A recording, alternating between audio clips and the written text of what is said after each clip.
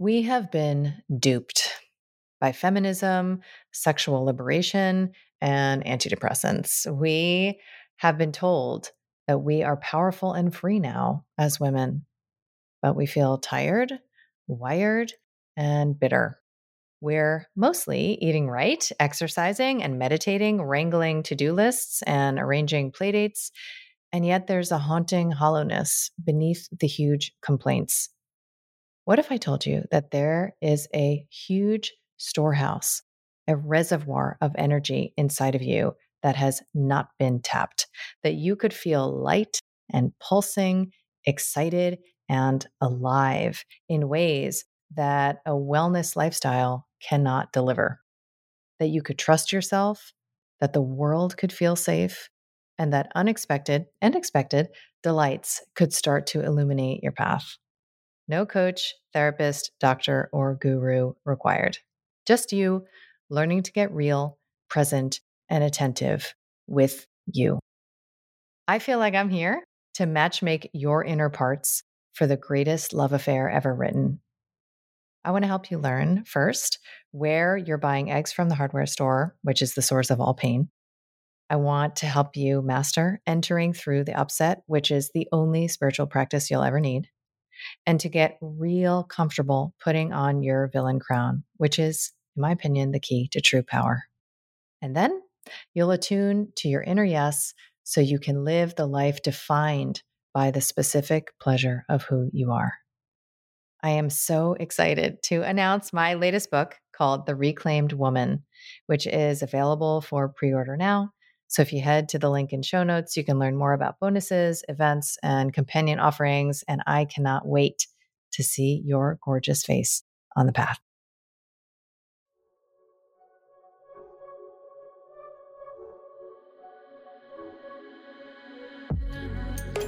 I'm Dr. Kelly Brogan.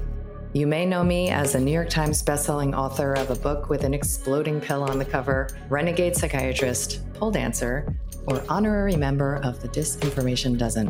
What can I say? I'm a born provocateur. I've spent most of my recent life exposing deceptions, connecting dots, and discovering the secret places my inner victim is still waiting to be liberated. And now I feel called to help you reclaim all of your parts, your health, your sexuality, your power, and your expression, so that you can finally truly own yourself. I want to ignite in you that inner knowing and the pulsing vitality that lives beneath your disempowerment, disconnection, and resentment, so that you can audaciously, courageously, and playfully alchemize your struggle into the specific pleasure of who you are. This is Reclamation Radio, a Soulfire production. Welcome back to Reclamation Radio. I am Dr. Brogan, and I have the distinct pleasure of being in conversation today with the gorgeous and glorious Ximy Gonzalez. We met through our mutual friend, Danny, and I just basically got a free coaching session from her before I pressed record, and also learned that she had intuited that we were going to connect months before we actually did. And there is such a twinship in the topics, the content, the material that enlivens both of us. We have come to such similar language, such similar concepts through very, very different paths. And we began to build a relationship as allies, I think probably early pandemic days. And it became very clear that we both were drawn to the same point of interest, which is the anatomy of disempowerment and what are the psychospiritual elements that are contributing to the suffering and struggle that everyone was enduring, whether you were on the side of health freedom or on the side of supporting the agenda. There was a very similar tenor that I think we both perceived, right? And so the deeper inner work of attempting to opt out of that cycle and the perpetuation of it is something that, we've both been dedicated to. And you have a background in beauty and fitness and media. And my best summary, and I probably yours since you've written a book by the title, of your expertise is in the dynamics of power So I couldn't be more excited to dive in with you, Himi, and to welcome you to the podcast. Well, thank you so much for that intro, Kelly, and for sharing your experiences of me. And I must say the respect is mutual. The first time that I became aware of Kelly was in her Joe Rogan interview. And I was listening to this woman and I'm like, oh my God, like, who is this person? And who is this badass? And I had so much respect for Kelly because of her level of integrity to be part of a system, realize that it was out of integrity and want to call it out. And it takes so much courage to put everything on the line to speak truth. So I had a share of experiences, never at that level, like in my work in media, et cetera, which is what sent me down this path of, the exploration of power. But I was like, that is a badass. And so, and so I feel honored, because when I saw that interview, I said, that woman and I, one day we're going to meet. And I was telling Kelly that a couple of months later, our mutual friend just mentioned something about Kelly. And I was like, how do you know her? And she said, oh, well, we're best friends. I was like, no. And here we are. Here we are with our shared South nodes in Aries. The warrior I love it.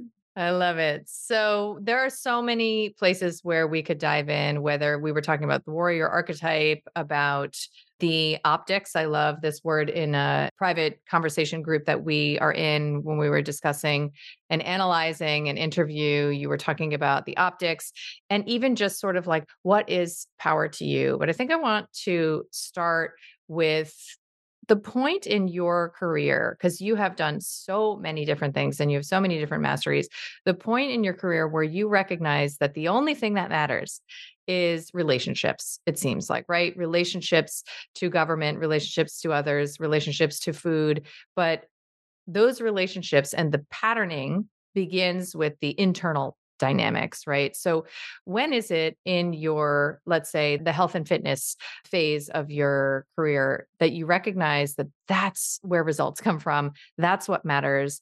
And this is what you are going to devote, the rest of your vocation to. Well, that's such a powerful question. And I think that there was an experience that happened in 2006. There were many things that happened that took me to that place, but I would say this was just so mind-blowing. And I was filming a documentary in the mountains in Colombia in the jungle and I was interviewing the Kogi Indians. And so they're native to the area where I'm from. I'm from Colombia, South America. And long story short, my partner in the documentary is getting ready to film, and I'm talking to the Indian. And so I don't know why I asked this question, but it completely transformed my life. And I was never the same after that. I asked him, what is your idea of a beautiful woman?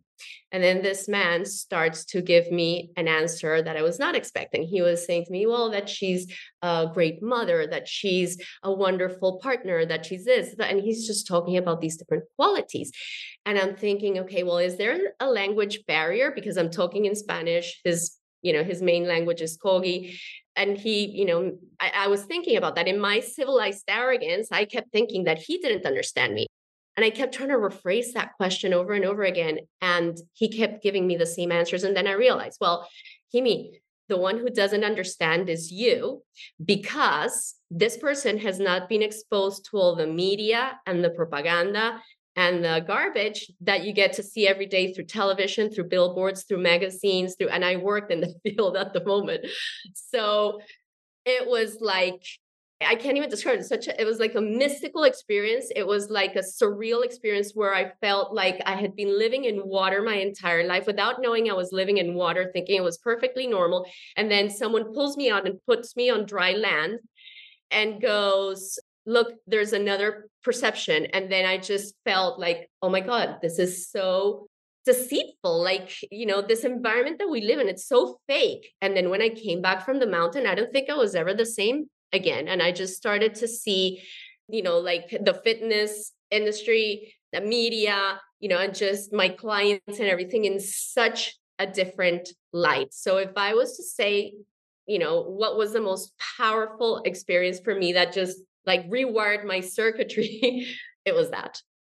Which is fascinating because, those of you who are listening, versus watching a clip, you are a very objectively, if there is such a thing, conventionally gorgeous woman, right? And you have been recognized for being such.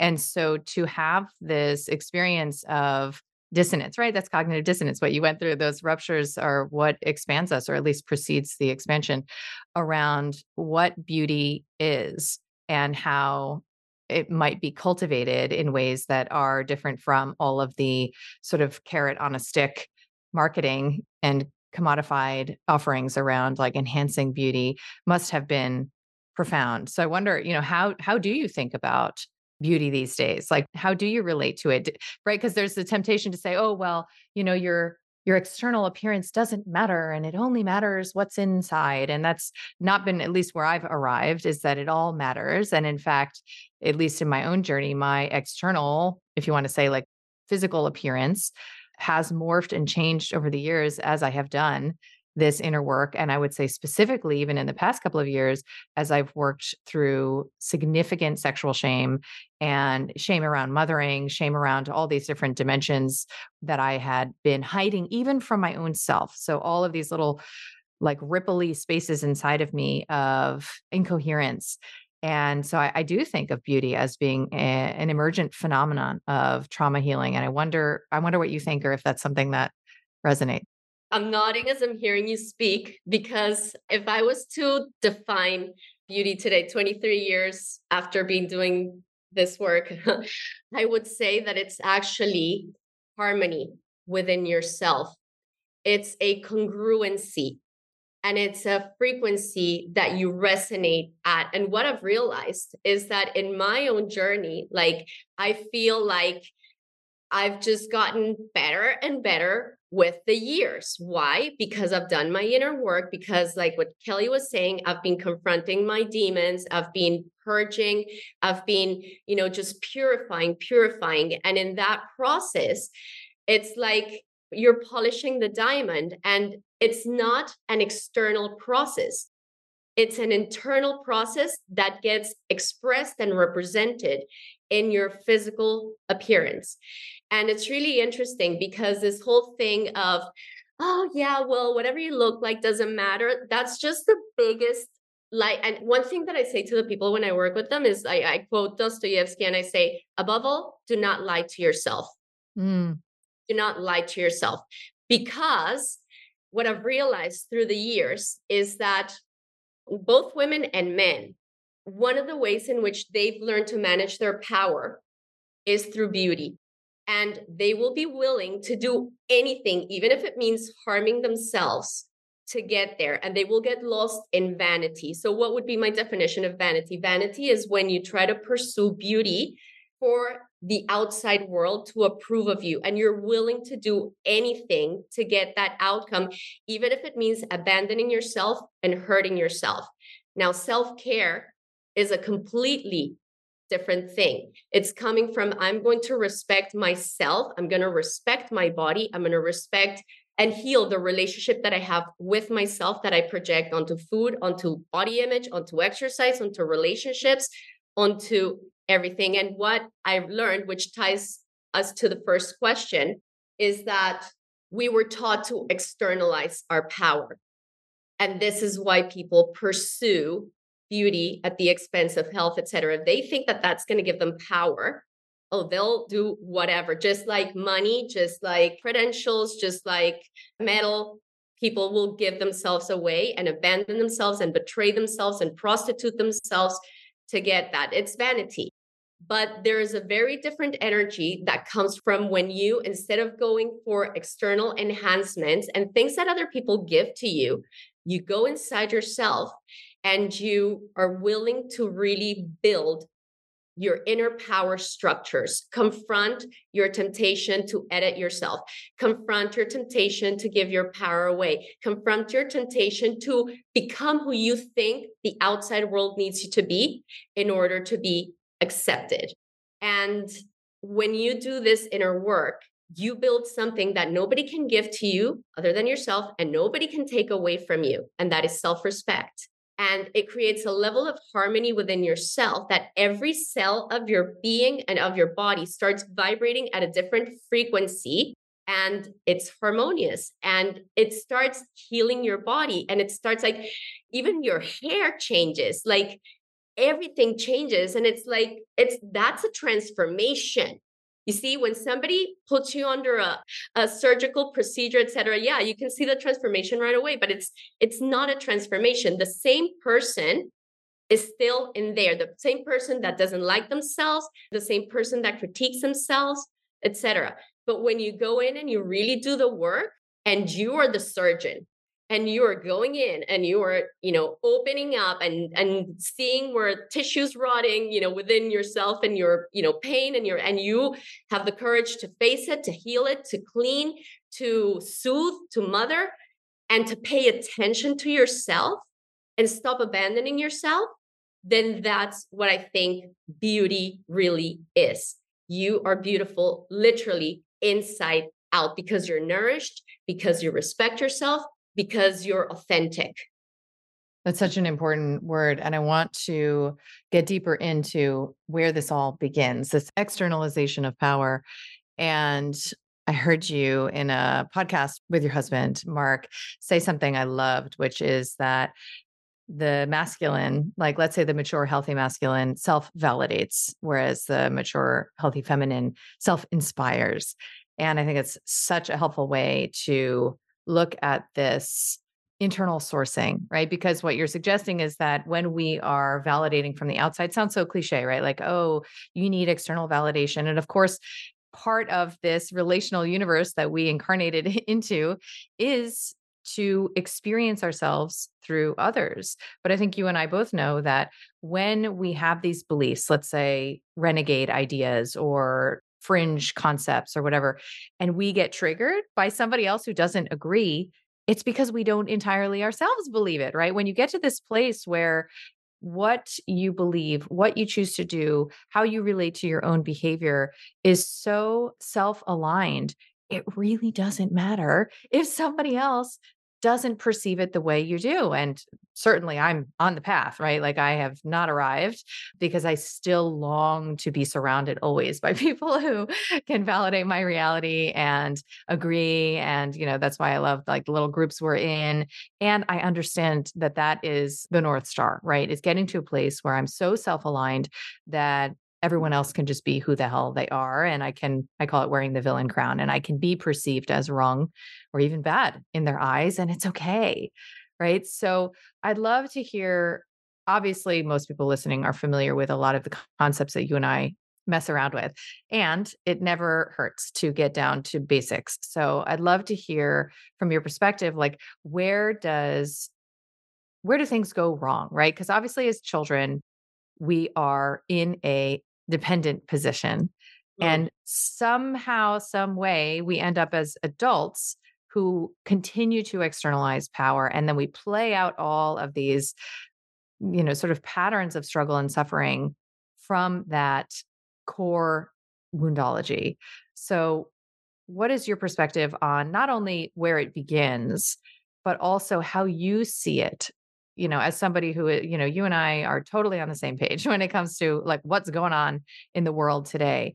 So how you see it playing out on the world stage and the lens through which you have observed the past, 3 years of shenanigans.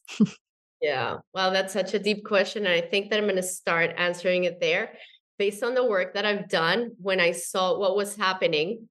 The reason why I decided to write the power book was because I realized that when I started working with clients, let's say that because I take them on a self-discovery journey to connect with what food works for us. And even at that level, Kelly and I have, like, I don't know about, because our thoughts and things change so much, but like based on my understanding with Dr. Kelly as a background and, and all that.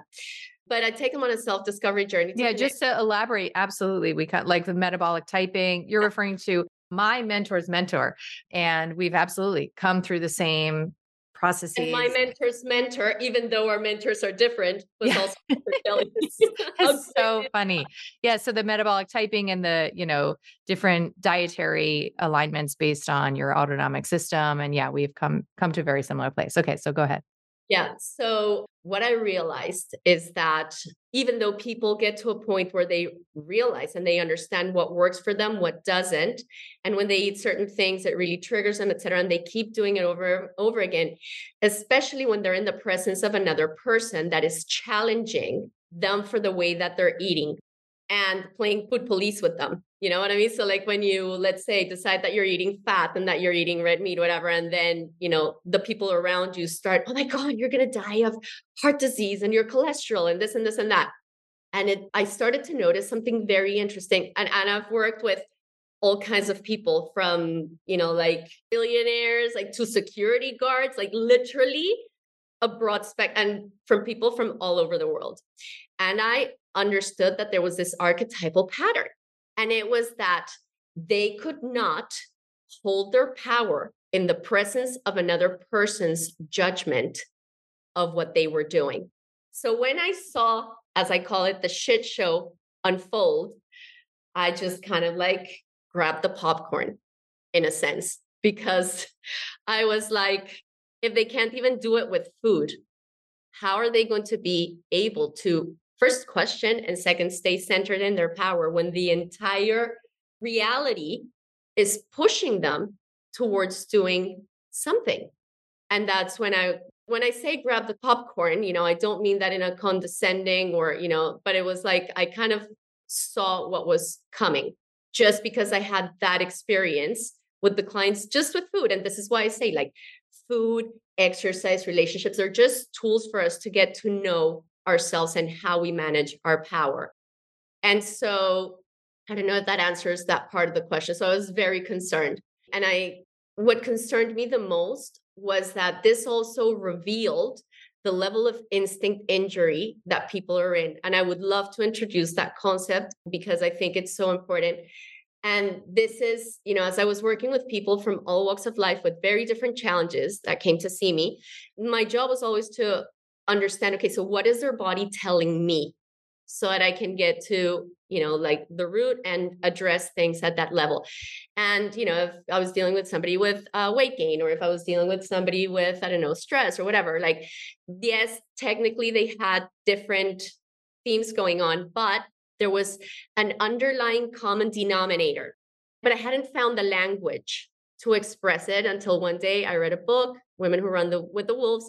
And there were two words in that book that were completely unrelated to what I'm going to say, but those two words just did it for me. And it was instinct injury. And what I realized is that myself, my clients, family, everybody, we're in a state of instinct injury. So what does that mean? It doesn't only refer to our instinct, it refers to all of our inner guides.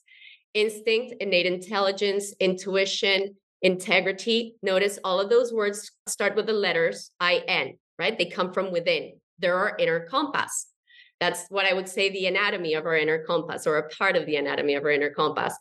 And what I realized is that well, I can't speak for every person on the planet, but like my experience of the people that I've interacted with have been walking around with a broken inner compass because they never learned to trust themselves, but they only learned to trust the consensus of the world outside of them.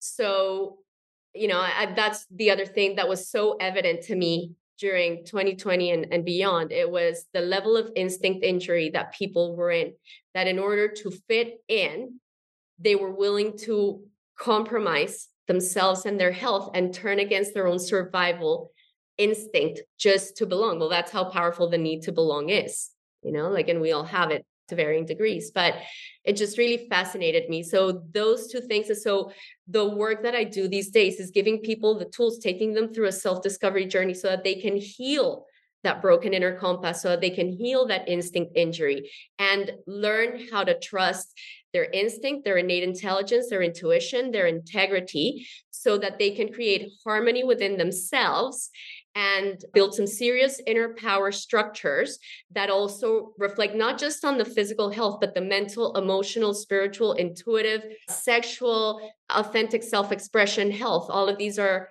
dimensions that we have. So I think that that answers that part of the question. And I don't know if you'd like to say something, Kelly, or if you'd like me to go into where this comes from in my observation and my experience. Go ahead. Yeah. Okay, so as I understand it, that when we come here, we come like with a trust fund, and that is our potential that the divine has given us. It's a trust fund. It's all this power. And because we're infants and we cannot even feed ourselves, we are 100% dependent upon our caregivers. And so their job is to manage that power for us in our formative years and teach us how to manage our own power, give us the tools so that we do that. So, as Kelly was mentioning earlier, as I understand it, the feminine energy inspires us to self discover. The masculine energy asserts and validates us as we self discover. So, what would that look like? Mom going like, oh, wow, come on, let's clap. Look, your hands make noise when you bring them together. Let's clap. And then the child claps, and the dad, would validate the child in that process. But the problem is that if we continue doing that for the infant will not learn how to self-inspire and how to self-validate, and it will become dependent upon the inspiration and the validation of the outside world. And I think that taking a trip down social media really makes this evident. And so when we were little children, we were not taken through rites of passage. Well, our parents weren't really teaching us about our power. And why? Not because they were bad people, not because of anything like that, but because they were just doing the best that they had with the resources that they had available to them. And they were just passing down their generational trauma without even understanding that that's what they were doing, which, by the way, it was necessary, I would offer. Because as I look back at my life and the experiences and the trauma, my biggest teachers, my mom, my dad, the people around me, they were playing those roles for me so that I could have those experiences in this lifetime and call my power back. But anyway, that was not what happened during my my childhood, So what happens is that because most parents are adult children that were not given the opportunity to go through their own self-discovery journey, learn how to manage their own power, and their parents are still managing parts of their power for them. Well, they do the same thing with us. They create codependent relationships with us. And instead of learning how to get their needs met, they learn to get their needs met through us. And so, again, this is archetypal. I would offer that most or all people go through this process. And again, there's purpose in this. So what happens is that, let's say that you want to self-explore and you say, oh, I want to do gymnastics. But your mom goes, no, you're going to do ballet. Something as simple as that. And then she gives you no attention over the gymnastics, or shames you or criticizes you or punishes you, or, whatever control drama gets expressed to get you to do what she wants. So she's inspiring you not to self-discover, but to become who she needs you to be. And so as children, because our parents are God and, we have no other option, oftentimes we learn that, okay, asserting myself or self-discovery means punishment, rejection, being ignored. But if I abandon myself and my needs and I become who I think they need me to be, yay, I'm going to get a golden star and a happy face and love and approval and validation and all of that. And some people get stuck in blind obedience, compliance. And then for other people, they go through a process where they go, wait a minute, I just gave myself away. And then this can happen at any age of development, but it typically happens during the teenage years. And then the defiant teenager archetype kicks in and it goes, okay, whereas before I was trying to figure out who people needed me to be so that I could be that, now I'm going to figure out who people need me to be so I can do the total opposite, and I'll punish them, even if it means hurting myself. So off I go, smoking, drugs, alcohol, and then I think that I'm punishing that authority figure. But here's the interesting thing that I learned obviously many years later. And it's that they're two sides of the same coin, because whether we are complying or defying an authority, we are recognizing that a third party is an authority, and we give our power away to them through compliance and through defiance. And the interesting thing about defiance is that when the authority figure feels like it's being defied, it feels even more justified in imposing the punishment or the restriction. So, we tend to think that through our defiancy, we're asserting ourselves. But what we're doing is we're just deepening the control drama and the power struggle with the authority figure. So if I was to look at it in this situation, no, the solution is not compliance. The solution is not defiance. The solution is I've gone through a self-discovery journey from the energy of respect. And I've given myself rites of passage into adulthood by activating my feminine energy to self-explore, to be inspired to self-explore, and my masculine energy to protect those values that have come up as I've self-explored and set healthy limits and boundaries around those values. I know who I am. I know what I'm not going to do. And I can assert myself as the authority. I recognize that I don't have authority over another human being, just like no human being has authority over me, but I am my authority. And that, I think, if we were all to go through that archetypal rite of passage, then I think that we would be in a very different world. And we're talking about building a new earth. But what I would offer is that if we build this new earth with the same dynamics of codependency on, I need the outside world to inspire me and validate me and this and this and that, we're just going to recreate the same codependence, power struggle, and control drama that we have with the institutions. Why? Because the only reason why the institutions work is because we were taught that we shouldn't trust ourselves. We shouldn't trust our perception. So we should trust the experiences and the consensus of the world outside of us. And the institution knows best because they have their consensus and they'll tell us what life is. And to the degree that we dismiss ourselves, our inner guidance, we instinct injure ourselves more and more and more because we disconnect from that inner compass, instinct, innate intelligence, intuition, and integrity. And we centralize power in surrogate mom and dad. And it works because most people don't want to become responsible for themselves. So that's my very long answer. It's just literally exactly where I have come to. And I have similarly, the humility required, at least in my case as like a very righteous bitch activist for a decade, to come to the conclusion that my defiant energy was actually the same resonant frequency, if you will, as the compliant energy I was judging it's one of the great gifts of this recent, psyop, because I don't think I would have been in a position to see it otherwise. Now I call it the erotic caress of the enemy because myself and so many of my colleagues were so obsessed, right? Totally obsessed with what the enemy was doing and interpreting it and then deriving a sense of importance and worth from our role as sentinels and rescuers. And, I just got to this place where I was like, I'm not sure I'm doing anything other than perpetuating exactly that which I purport to resolve. And that's the energy of the, pharmaceutical, right? It's like perpetuating that which it purports to resolve. And so how am I actually contributing here? And maybe most activists are in that energy of defiance, which is not sovereignty, right? It is still referential, it is still oppositional. And it's not creating, it's not a healthy feminine flow where you're creating and focusing on that which inspires. And I think you're one of tyrant. Sorry, Yes, the energy of the tyrant. Exactly. You're one of the few people who I can have this conversation with who has come because a lot of the activists that I speak to, in our inner circle, they're very willing to look at it. But for the most part, it feels accusatory. And that's not obviously my intention. I am that person too.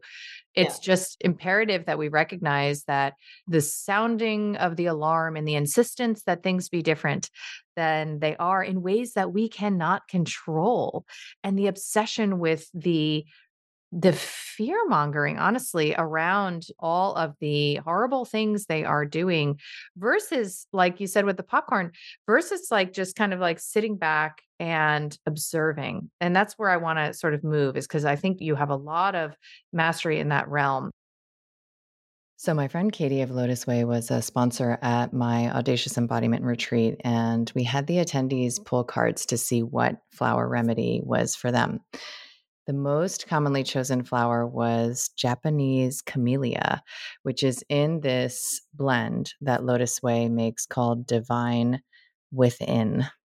So, this is for when there's a part of you that, due to disappointment, my favorite emotion, hardens and becomes apathetic. And it's kind of a whatever, fuck it, I don't care energy that becomes a callus over your body.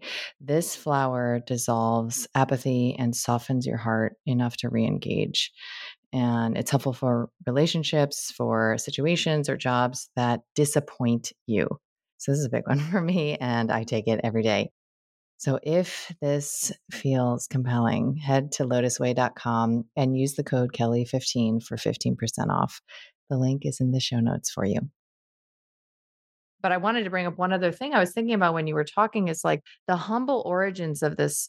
And it's meant to be this way. It is an archetypal journey. It's the Jungian individuation process, that we are here to experience.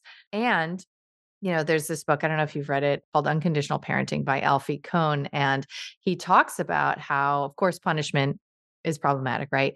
But he talks about how praise is actually problematic. And he gives an example of like, if a little kid gives a blueberry from his own inner feminine, right? His own inspiration. He gives a blueberry to his little friend sitting there, and she enjoys it, right? But the mommy is watching, and the mommy says, "Oh, Billy, that's so nice that you shared your blueberry with, Sally." Now his inspiration is co-opted, right? And externalized. And so is his validation. So now the next time he shares a blueberry, he does so in order to secure love, acceptance, and a sense of worth through the eyes of his mom. And it's so innocent, right? All of these ways that we Birth fuck of our birth kids up. like Yeah, it's really, it's very, again, humbling, to see like, oh wow, this is unavoidable in so many ways, despite our best efforts, even in this generation of parents. And there is an initiation required to progress, evolve, and develop beyond that externalization. And we are, especially in the hegemony of American culture, living without initiation, right? Even childbirth has been medicalized sufficiently such that 99% of women are not experiencing that reconnection to their divine selves through that rite of passage. And we have a situation. So that, plus so much of what we are marinating in culturally, which I know you come from the media world, we have a situation, right? So I'd love to know, your perspective on what you call spell casting when it comes to the way that media reinforces this disempowerment and this externalization, and perhaps the role that you see media playing in so many of the psyops and agendas that we deconstruct and analyze, in our, sort of inner circle conversations, and how you see, right? Because I have heard you talk about spell casting when it comes to body image and relationship to, fitness and food and health. But then, of course, also when it comes to, dimensions of germ theory and cosmology, and just the ways that we are told that what we are experiencing in our human bodies is not actually what we should believe to be true. And here's the truth, right? So the gaslight, right? The ultimate gaslight. So let's talk a bit about, how you can look through a victimless lens at what is happening with regard to media-based and really cultural spellcasting.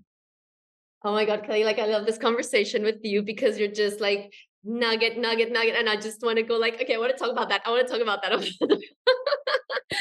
So I don't even know where to start because there's just so much stuff to cover. But I will say something, start with what you were mentioning about the victim archetype. And I love speaking in the language of archetypes because as I understand them, they're part of our collective consciousness. And we tend to download or activate those archetypes depending on situations that we're in. And we learn how to do this from survival. So, like if we feel disempowered, oftentimes we'll download the victim archetype, because the irony of it is that there's nothing more powerful than the control drama of a victim. Not powerful, or more controlling. But anyway, so one of the things that I do to manage my relationship with my victim archetype, because I certainly have a victim archetype, just like I have a tyrant archetype, just like I have all of these very interesting characters. I have a very interesting play going on inside of me with all these different characters.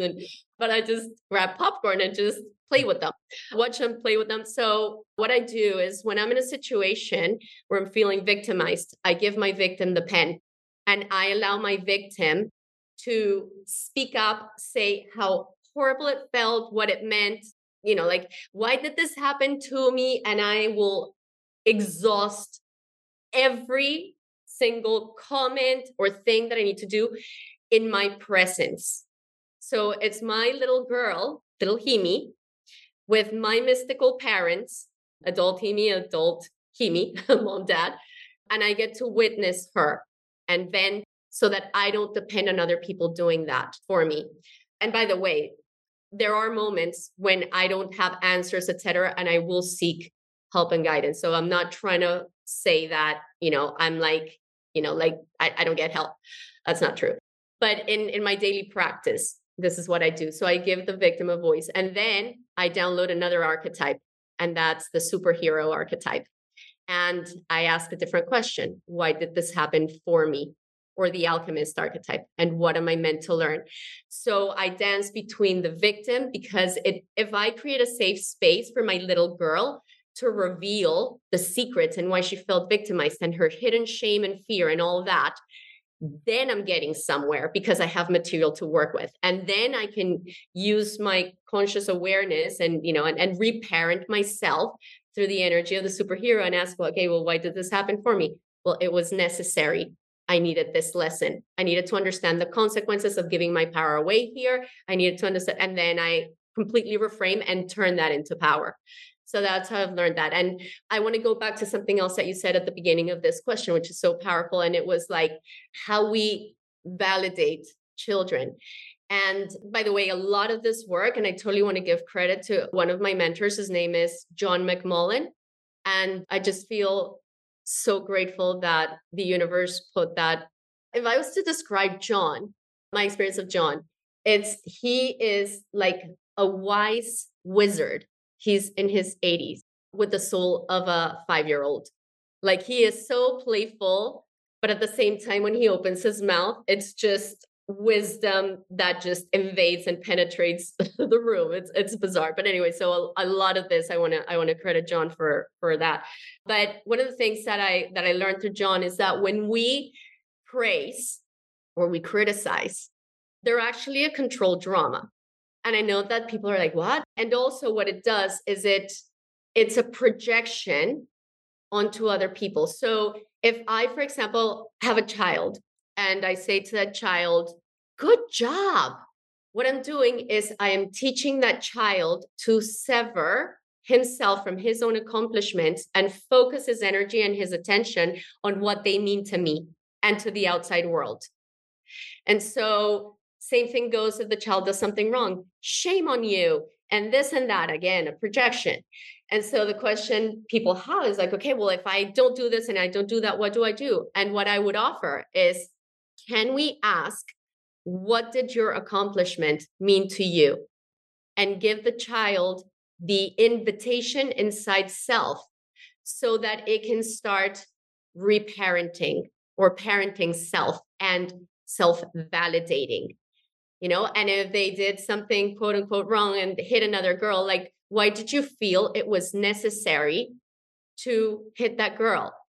And then let the little girl go inside herself, connect with her emotions, and start developing emotional intelligence so that she can learn to understand her emotions and start finding strategies to self-soothe instead of using dissociation or acting out.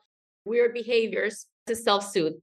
So I think that that's a really, really important thing that you bring up. And by the way, like, does that mean that I never do any of these things? No, like I catch myself constantly because this has been an autopilot that has gone on for countless years. And it's just bringing the awareness and, bringing it back to my journal. How can I do it different? What is this teaching me? And allowing my little girl to become my greatest teacher and guide, because you know what?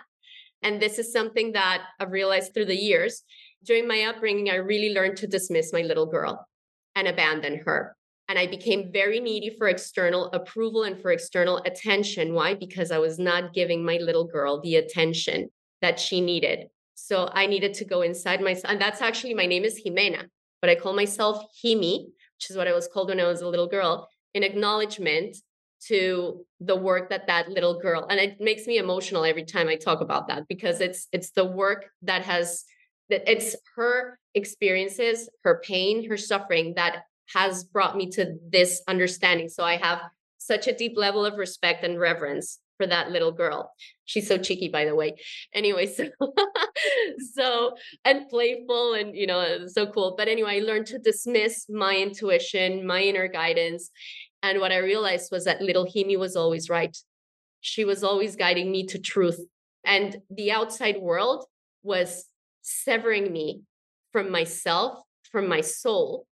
And I started to realize, and I started to go, how much of my life have I built to gain the approval of the outside world?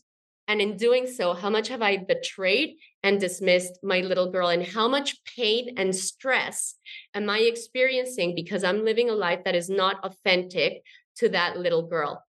And so what I did was I asked my little girl, what's the life of your dreams? What do you want to do? And then I've allowed that little girl to guide me. And it was, it was not what I thought it was, which was being in media and, doing all these things. I saw the movie Blue Lagoon when I was a little girl. And I was like, I just want to be on the beach, barefoot, half naked, tangled hair, in an authentic relationship with myself, with my partner. And then I've added something, and I want to share that wisdom with the world. So that was my little girl that took me there. And I want to say this work is the little girl. It's not about externalizing the world and becoming rescuers of the people outside of us. It's about rescuing. The only person we can rescue is ourselves. One of the things that I've learned is that someone said the rescuer is always a victim, because you can't rescue anyone from themselves. And then what we do is we learn to suffer over other people's suffering. And that's, if we really look deep into it, that's why we activate the rescuer. It's not to help other people, it's to alleviate our suffering over their suffering. 100%. Yeah, And that's what I realized even why I became a doctor, when I worked that suicide hotline at MIT. And I got in touch with that feeling of like, oh, I don't have to experience the discomfort of somebody else's suffering if I can help them, right? If I can send them to the mental health center or whatever. And the feeling was just immediately dissipated within my own body. It's so true. And of course, we know, right? Like the rescuer would be put out of a job if the person that if the victim they were helping was actually saved, right? So it requires a constant, it's parasitic, right? Requires a constant it's feeding your sense of of self. energy. Yeah. You build, and then that's the thing about it. It is codependent, because you do need disempowered, helpless little children to see you as mommy and daddy, to rescue them. And when you rescue people, you teach them that they don't need to rescue themselves. So then you perpetuate and become the enabler of people's pain. And then we go back to, the rescuer archetype, the enabler archetype, and it just goes on and on and on with these archetypes that we download. We can talk about this without me having to pull research or whatever. Why? Because they all live inside of us. We all recognize them. If we trust our perception and if we're honest with ourselves, we can see all these characters having a say within us.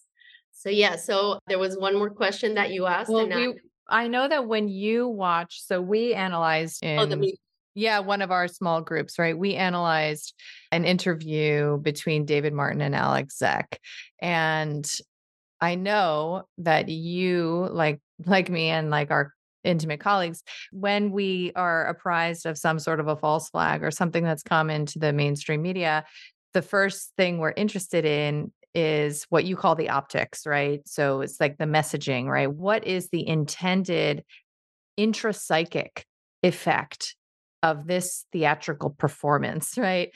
What was the deeper psychospiritual agenda here, right? Because it's never what we think it is, like to make people scared of a thing, right? Of course, yes, it is that too. But there's a deeper reification of this victim consciousness and the sense that, right? What are some of the things? Somebody knows better than you. There are experts out there, that there's something you can't see and therefore, should be deferring to experts who do know about the invisible thing, right? Or there are sort of Yeah, it's the themes. same that, like, okay, I have a beautiful relationship with God. So I'm not talking about God not existing, but it's like this, what they present to us, like this invisible creature and being that does this. And you have to rely on what the expert, the priest, tells you about them because they're the only person who can know them. Same thing with this that we're talking about.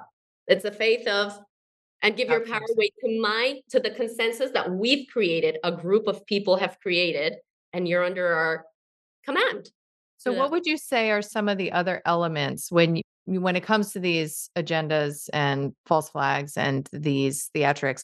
What are some of the elements that you feel go into the design of these events? Whether it's, some sort of directed energy, climate stuff, or moon landing, or 9/11, right? Like, what are the elements that are required for these flags in order to achieve a further sort of like indentured posture on the part of the people who are taking this as news, right? Like, what are the ingredients as far as you see it? I think that one of the main ingredients is that they've done a great job for years to teach people to hate themselves and to wage war against themselves. And this is, I think, one of the reasons why I've really focused on this field of body image and all that, because if they can get you to feel like your body is flawed, that your body is horrible, that your value is compromised because you don't look a certain way, and they are always dangling a little carrot outside of you, whether it's this therapeutic is going to do it, or this supplement, or this therapy, or this like, and you never have the opportunity to go inside your body and go like, well, guess what, this is the home that was assigned to me when I came here, and I need to do everything I can to make this home as cozy and as amazing, and trust this space, and know that I'm doing everything I can to understand it, to manage it the best way that I can, so that I can feel safe and embodied. So the disembodiment of the human being through telling them that their home is flawed or ugly or this, I can't think of any higher form of terrorism Yeah. that. And Broken, right? You live in a broken yeah, you're space. broke. You're broke, but you need fixing. And you can fix yourself. Oh no, but I will come and I will save you and I will rescue you and I will make all the boo-boos go away. All you need to do is just basically betray every part of you and become who I need you to be. And I can't think of anything more horrific than that. And then with that foundation, and in teaching people to not trust themselves, but to trust the world outside of them and dismiss them, the instinct injured. The instinct injured will hurt themselves, will do what, because they don't know self.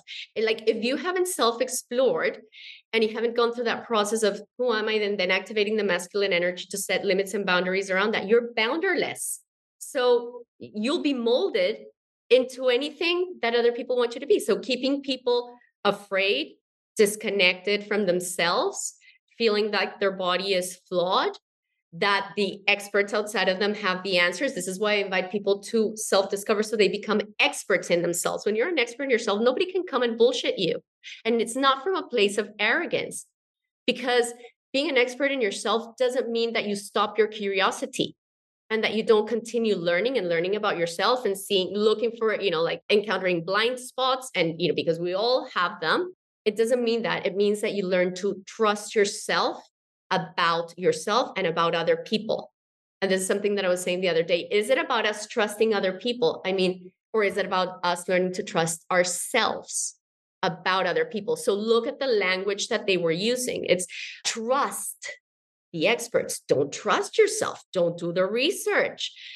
And something we've been taught since we were little kids, curiosity killed the cat.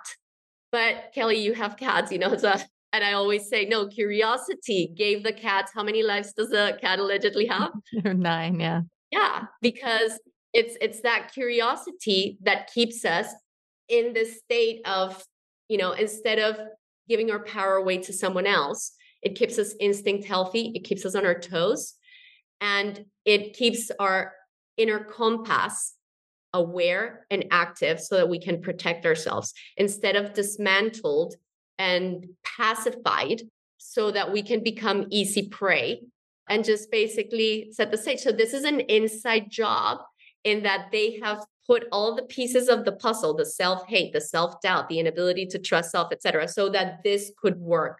And you know what I think? I think that we are just so crazy, incredible. Do you know what's revealing that? The effort that these people are going to poison us, to disconnect us from ourselves, from nature, from source. Like that to me just reveals how incredibly powerful we are, that they've had to go for years and years and years building this nonsense to make us feel that we're weak and that we're disempowered. Like that's just revealing how powerful we actually are, if you ask me. Absolutely. And so resilient, right? Like, I think that's some place that a lot of activists can get lost is in the disempowered awareness, right? So you learn about the chemtrails and you learn about the poison in the food and you learn about the gluten and, the sugar. And then you get to this place and the legion, trauma everywhere, right? And then you get to this place where you feel so fragile and really quite neurotic, right? About living this highly architected life so that you can experience safety, right? And that is not self-sourcing any more than, outsourcing agency to the food pyramid. It's the same energy. So how do we get to this place where we hold awareness with this deep sense of connection to our own resiliency and trust in our own decision making and our journey? And that, of course, is this adultification process. And I'd love to end, Amy, Can I on, offer something in yeah, relation? of course. Yeah. I think that is, I think that people are always hearing about how bad things are. And I think that it's good that we're having a conversation about understanding a lot of where it comes from, why we participate, because without that understanding, we can't operate from a different energy and elevator frequency. But there's something so important about that, Kelly. And it's that I observe, like, for example, the chemtrailing, they do it here and, all the nonsense. And I would get so angry, like my Aries warrior self knows, so angry and so, fuck this shit and this and that. And then there's purpose in that experience because for me, I'm speaking for me and I'll just leave it out there for people to see if they can resonate with what I'm going to say. But that brought me to a prayer, actually. And I've had quite a bit of addiction in my family, and several members of my family have done the 12-step program, and they have a prayer that says, God, and I like to refer to God as divine, sacred, magical source. So God, please grant me the serenity to accept the things you don't want me to change, courage to change the things you do want me to change, and the wisdom to discern and recognize the difference. I will not poison myself and engage in self-harm. If that is happening out there, there's a purpose, but it's not my participation. It's not coming from me. I am not attacking myself. And at the same time, this is about me having had to reframe so much and call my power back from the things that are not within my hands. And so what this has brought me to is that I'm on this journey with the divine. Whatever the divine means to you, I'm not here to tell you to believe in it. And I'm just speaking to you as my self-discovery journey. The most honest and real thing that I have in my life is the relationship with little Ximy, the relationship with nature, the relationship with the divine. And that after doing a life review, like I spend, at least an hour journaling every day, getting to understand the deep work or the world that lives inside of me. What I've seen is that everything in my life that I have experienced was necessary. It had purpose, whether I could understand it at that moment or not. Eventually, I can see it, and how it was building a bigger picture, and how it was, I don't really like to use this word, but kind of grooming me or preparing me or to become the woman that I have become today. So it humbles me in the acknowledgement that there are things that I am meant to do and I will do them. And there are things that are in the realm of the divine, and I am meant to sit in faith and a deep sense of trust that I've got my back, that I will do what I need to do when the time comes for me, and that the divine is taking me on a journey. What that looks like, I have no idea, but I'm open, curious, and humbled by the process. Hmm. Amen, woman. And just how necessary it is to rise out of the narcotic experience of a random universe, right? To get to that Oh, place. And yeah. that is maybe the most defiant element of what we're talking about. And knowing that your narration is always your choice. Your choice always lies in the story that you're telling about what is happening. And therefore, you always are in power and in control. I love it. So, I want to close with a question about one of the insidious places that this externalization and disempowerment is perpetuated, which I know you and your husband speak about, which is in the coaching world, right? So, in those ambassadors of health and wellness and self betterment and self improvement, I'd love just sort of a nutshell about what you've observed as far as how these individuals, right, which can include both of us, right, how these individuals can ultimately, again, perpetuate that which they purport to resolve and stand in the way of the ignition, the catalyst of the intrinsic motivation, right? So the exercise because it's a deep desire, right? The eating healthy because it's a deep desire. It's an expression of self and an extension of an alliance with self that's come online. So, what have you observed in terms of the way that coaches, and actually, my teacher, Omar Pani, talks about this, how female coaches like really serve the pain body and augment it and enhance it and foment it of other women, right? What have you observed as far as the role that coaches play in disempowerment? Perhaps unintentionally, right? Yeah. Yeah. And, why can I speak of this? Because I've been there myself, and I'm still connecting with my blind spots and calling myself back. And when I speak about these things, it's never from the energy of trying to devalue another person and what they're doing, because it's their journey, because the people that they're interacting with need those experiences as well, etc. But this is an invitation for us to basically ask ourselves, well, how well is this working? And how can we do things differently and better? And so, one of the things that I see, I'm guessing you've seen it in the medical field as well, is that oftentimes the reason why we choose a career is because we want to get validated through that career. And so, oftentimes, the people that come into the world of fitness and beauty come in with a very painful relationship with themselves about food and about body image. For example, like I'll just use that as an example. And they found some kind of way system that helped them morph their body into something that gave them the illusion that they could control their body. Okay. So then now, obviously when you find something that you feel has worked for you, then you want to share it with the world. It's natural. I've done that. But I think that one of the first things is that the body is not something to be controlled. As I understand it, it's something to be experienced, to learn from, and to manage the best way that you can through your daily choices, through the way that you manage your psycho-spiritual health, et cetera, et cetera. Like that's the participation. But there's this whole idea that as trainers and fitness people, we can control other people's bodies and shape them into something. So people come in with this expectation, and oftentimes they will come to the coach and the trainer and they'll say, like, I want her abs, I want her legs, I want her butt. Like, if you had a magic wand, and you were going to transform their body into like, I don't even know what people think, like if they were surgeons. And then the coaches, because they want to have the reputation and the validation of the outside world of, look, I give people the results that they want. I teach them how to control their bodies. They're oftentimes seduced to teach people practices that work against their body to achieve those results.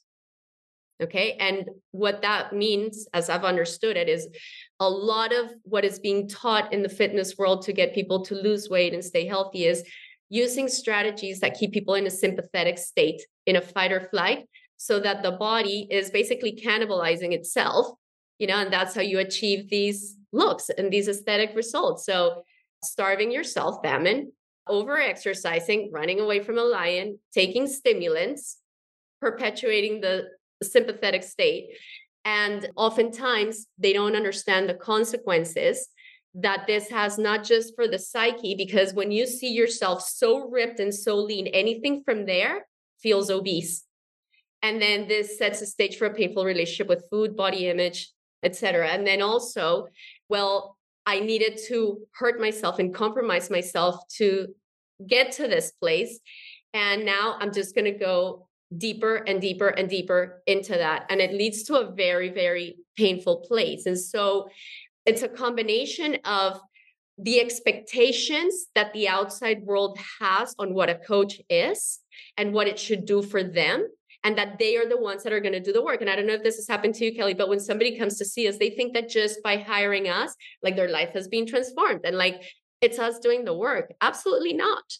It's a team effort. And then also the first thing they do is they project mom and dad onto us, and then they seduce us. And a lot of coaches don't have the awareness that we were talking about the painful parenting model that we explored earlier. And they get seduced into playing the role of mom and dad, and then telling people what to do, and then giving them praise, punishing them or criticizing them if they don't do what they want them to do. And on it goes. Control, drama, power, struggle. The client initially becomes compliant, and it does everything that it needs to do because it needs to be seen as good, etc. And then the defiant teenager archetype kicks in. Oh my God, I've just lost myself again in becoming who this person wants me to be. And then I'm gonna defy, rebel. They get off the program. You didn't help me. Then they go and they look for another person, and so on. And then the coach keeps repeating the cycle over and over and over again, and gets trapped in the arrogant, pathetic cycle, which is, I'm so arrogant that I can parent you, I can control you, I can change your body, etc.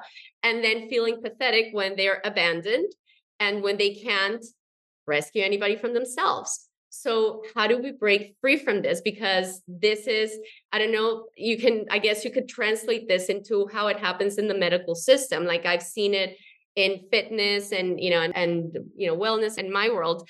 And how do we break free from this? And it's like recognizing the dynamics of projection of our unresolved issues with mom and dad onto the people around us, how we get seduced into participating in that when we want to get, like the coach wants to get the approval of the outside world, is look at the magic that I can do. And it's actually, okay, well, I'm not here to parent you. I'm not your mom. I'm not your dad. I have that conversation oftentimes with my clients. And, it's in my power section, the introduction to my program, like, I'm not your mom. I'm your dad. I'm here to give you the tools so that you learn how to become your own coach and learn how to parent yourself. Oh, you went and you had, I don't know, whatever, Doritos, whatever. How did it feel? That's my magic question. How did it feel? Because it's about reconnecting them with their body and consequence, because I'm not the teacher. Consequences. And I go, okay, well, that when you eat, I don't know, your meat and whatever, you feel amazing. You don't have cravings, blah, blah, blah. When you eat this other thing, you feel what you just described. So now the choice is yours and the responsibility is yours.